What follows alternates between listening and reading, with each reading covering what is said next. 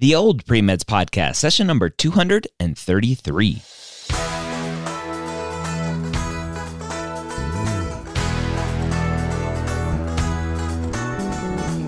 You're a non-traditional student entering the medical field on your terms. You may have had some hiccups along the way, but now you're ready to change course and go back and serve others as a physician. This podcast is here to help answer your questions and help educate you on your non-traditional journey to becoming a physician. Welcome to the Old Pre-Meds Podcast. My name is Dr. Ryan Gray, your host here every week, where I get to take questions directly from the old Pre-Meds forum or the non-traditional pre-med discussion over at premedforums.com. If this is your first time joining me, well, guess what? You have 232 other episodes to go and listen to.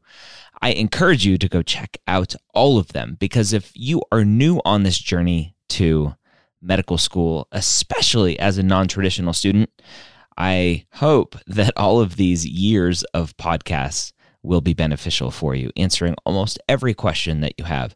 And if you have a question that wasn't answered, then you can ask it in the non-traditional pre-med discussion, again, at premedforums.com.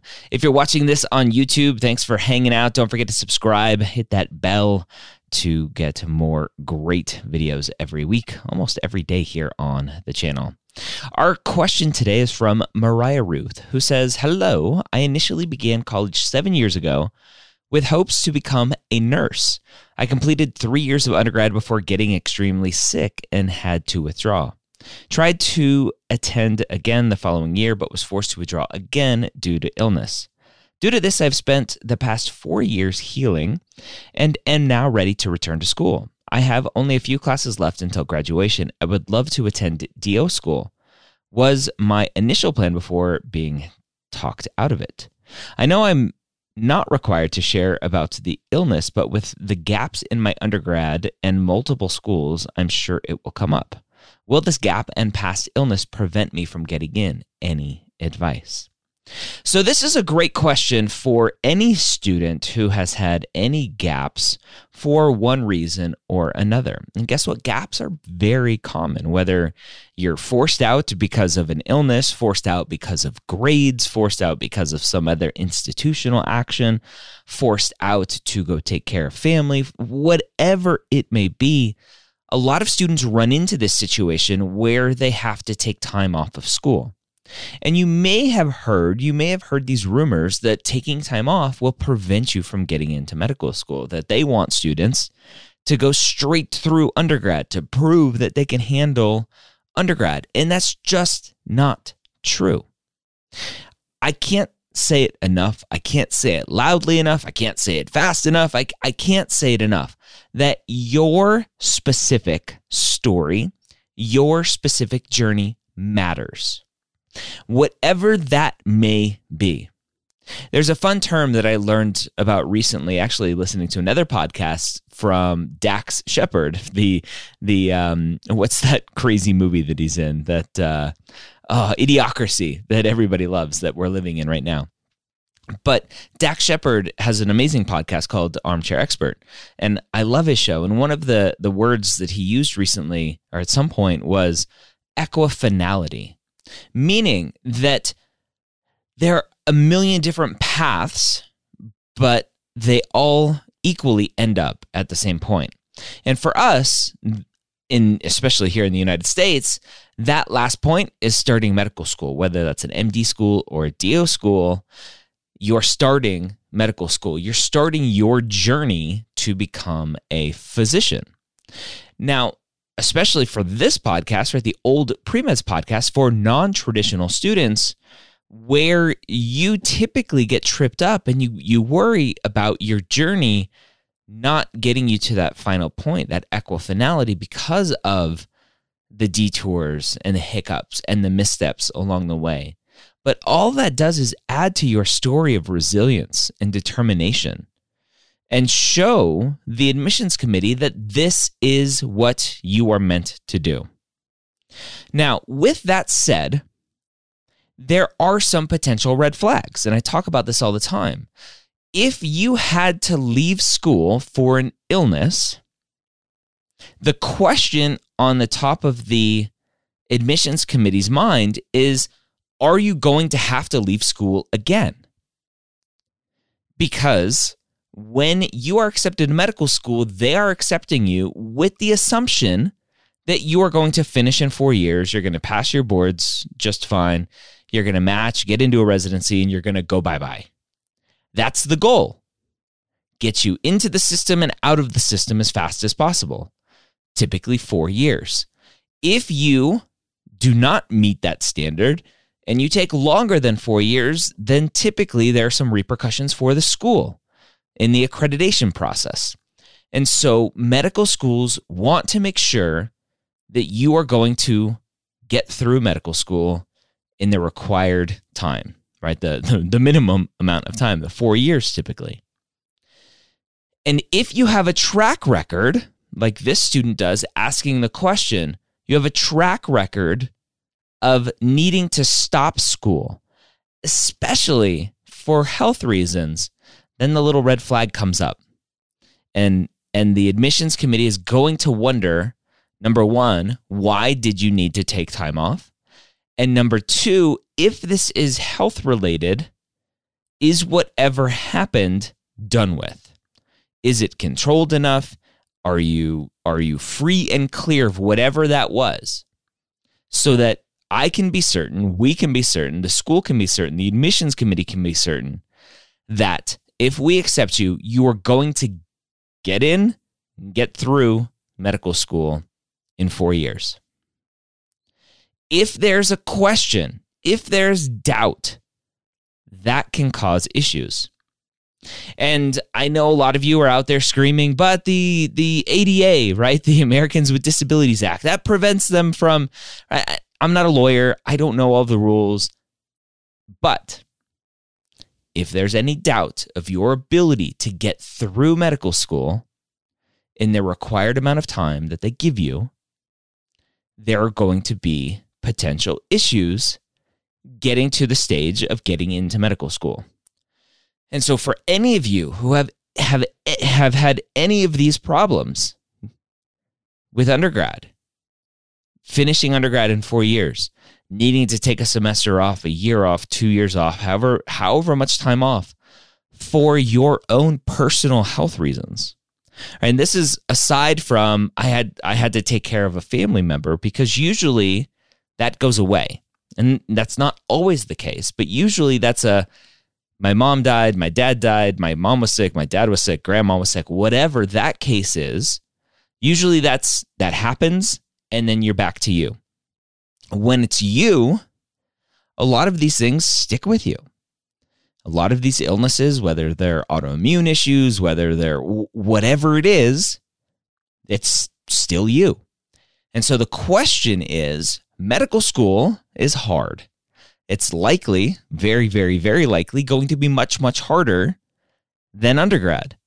And if it was the stress of undergrad that got to you, caused some autoimmune issues, caused a flare-up, whatever it is, guess what? Medical school, the thought process is it's going to potentially cause issues as well. And are we going to have to give you more time to graduate? And is that fair? Should we bother? Again, these are humans making these decisions. And so these are natural questions that come across. And I'm not going to give you my thoughts on whether it's fair or should they bother or anything else. I'm just telling you potentially what may come up. And so how do you frame these potential issues in a personal statement? In an application for TMD-SAS, you have your optional essay. For your, I don't know where else it would go on the main application. It really wouldn't for AMCAS or COMAS. There's really no spot there for that information except in your personal statement. Secondary questions, it's a very common question to get a prompt in a secondary essay from a school that says, if you did not go from point A to point B in your undergraduate institution, if you had to take any time off, please explain that here. And that is a very common prompt in a secondary application. And so you'll have your opportunity to discuss it there. What you want to do, what you need to make sure of, is that as you are explaining the process, number one, that you own everything, right? It's my mistake, my fault, my body failed me. No, you don't need to go that far. But the language and everything else is about owning the message, right? Owning the situation. To say, even if it's to own it, to say, I needed to do this for my health, that's owning it, right? That is owning it. Not my body failed me and I tried and I tried and I tried and I couldn't, right? That's not really owning it. That's just going to a point where it doesn't really help. So you own what happened. What happened was I needed to take some time off. I was having some mental health issues. My body was failing me. I had some autoimmune stuff, whatever it is. And you don't need to get into the nitty gritty. You just need to give enough information to let them know kind of what the situation is. And you can be as generic as I had some personal issues. I had whatever, right? You don't even have to say it was health issues. You just need something to say, here's what happened. The biggest part is really getting across, hopefully, that whatever happened previously is now taken care of. It's now, whether through exercise, medication, meditation, relaxation, whatever it is, that whatever caused you to miss school before will not cause you to miss school in the future. To give them peace of mind that you are not damaged goods. That is what you want to get across in whatever form you get that across in, whether that's in the secondary essays, and you can use my secondary essay database at secondaryapps.com. You can go and look at the schools that you're planning on applying to and see which schools typically ask, and most schools repeat the questions every year. So which schools typically ask about breaks in education, so that you can look and say, okay, I know that out of the 20 schools I'm applying to, 16 are going to ask in a secondary essay what happened, or if I needed to take a break, I can explain it. And for those other 4, maybe you don't want to change your whole application just to speak to them, to them in those 4 schools in your personal statement, because the other 16 schools will have a secondary question. That's up to you if you want to do that. Let's assume there's no secondary prompts and we can only attack it in the primary application. As I mentioned, TMD-SAS, it's wonderful. I love TMD-SAS. They have their own optional essay prompt that says, is there anything else you want to tell us? I wish AMCAS and AACOMAS would do this. It would give students so much more flexibility to explain potential red flags, potential issues in an application. For AMCAS and AACOMAS, for the MD and DO application, if you need to get across potential hiccups along the way, potential breaks in your education, and you know that the schools aren't going to ask for it, and so you need to get it across somewhere because you're going to have a break there, then your personal statement is about the only place where you can put it. And so, especially for big breaks like this, where it's a year, 2 years, or whatever it is, you're going to have to break into it and really probably dedicate a whole paragraph to it. Maybe it's 20% of your essay, right? The 5,300 characters, maybe it's 1,000 characters. I don't know what that math is. 530, yeah, it's about 20%, right? It's about 1,000 characters. So when you're writing your personal statement, the ultimate goal is, why do you want to be a doctor, right? That's the goal of the personal statement. But if you have a huge gap in your education, then you may need to say, right, just as a quick little side thing, and I have talking about red flags in my personal statement book, the Pre-Med Playbook Guide to the Medical School Personal Statement. You can read that book. It's on Amazon and wherever you buy books.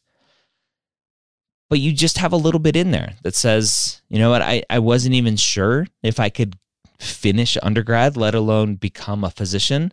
But I'm glad that through exercise and through changing my diet and meditation, I've been able to fix myself, or however you want to say it, whatever your situation is, to give them peace of mind. You don't need to go into a huge amount of detail in your personal statement. You're just letting them know. As you get through this, as you look through my activities, you're going to see a big gap especially in my transcript. You're going to see a gap in my years. And let me just briefly let you know potentially what happened. But the ultimate goal goes back to giving them peace of mind that you are not damaged goods, giving them peace of mind that they can accept you with full confidence that you are going to start medical school with your class and you're going to finish medical school with your class, that you're not going to need extra time, that you're not going to drop out for the same reasons that you had to leave undergrad. That's the ultimate goal of any sort of red flag statement in your personal statement.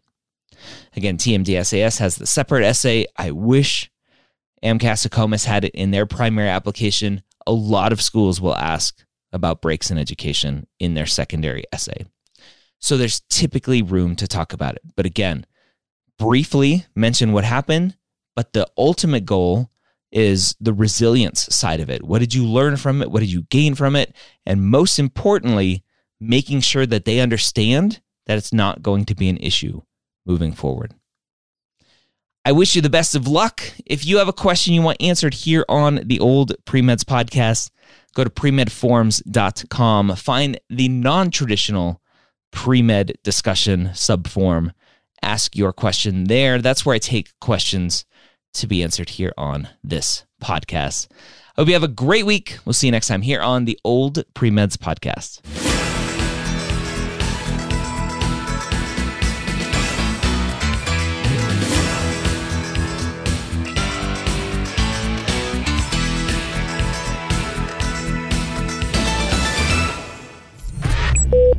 This is MedEd Media.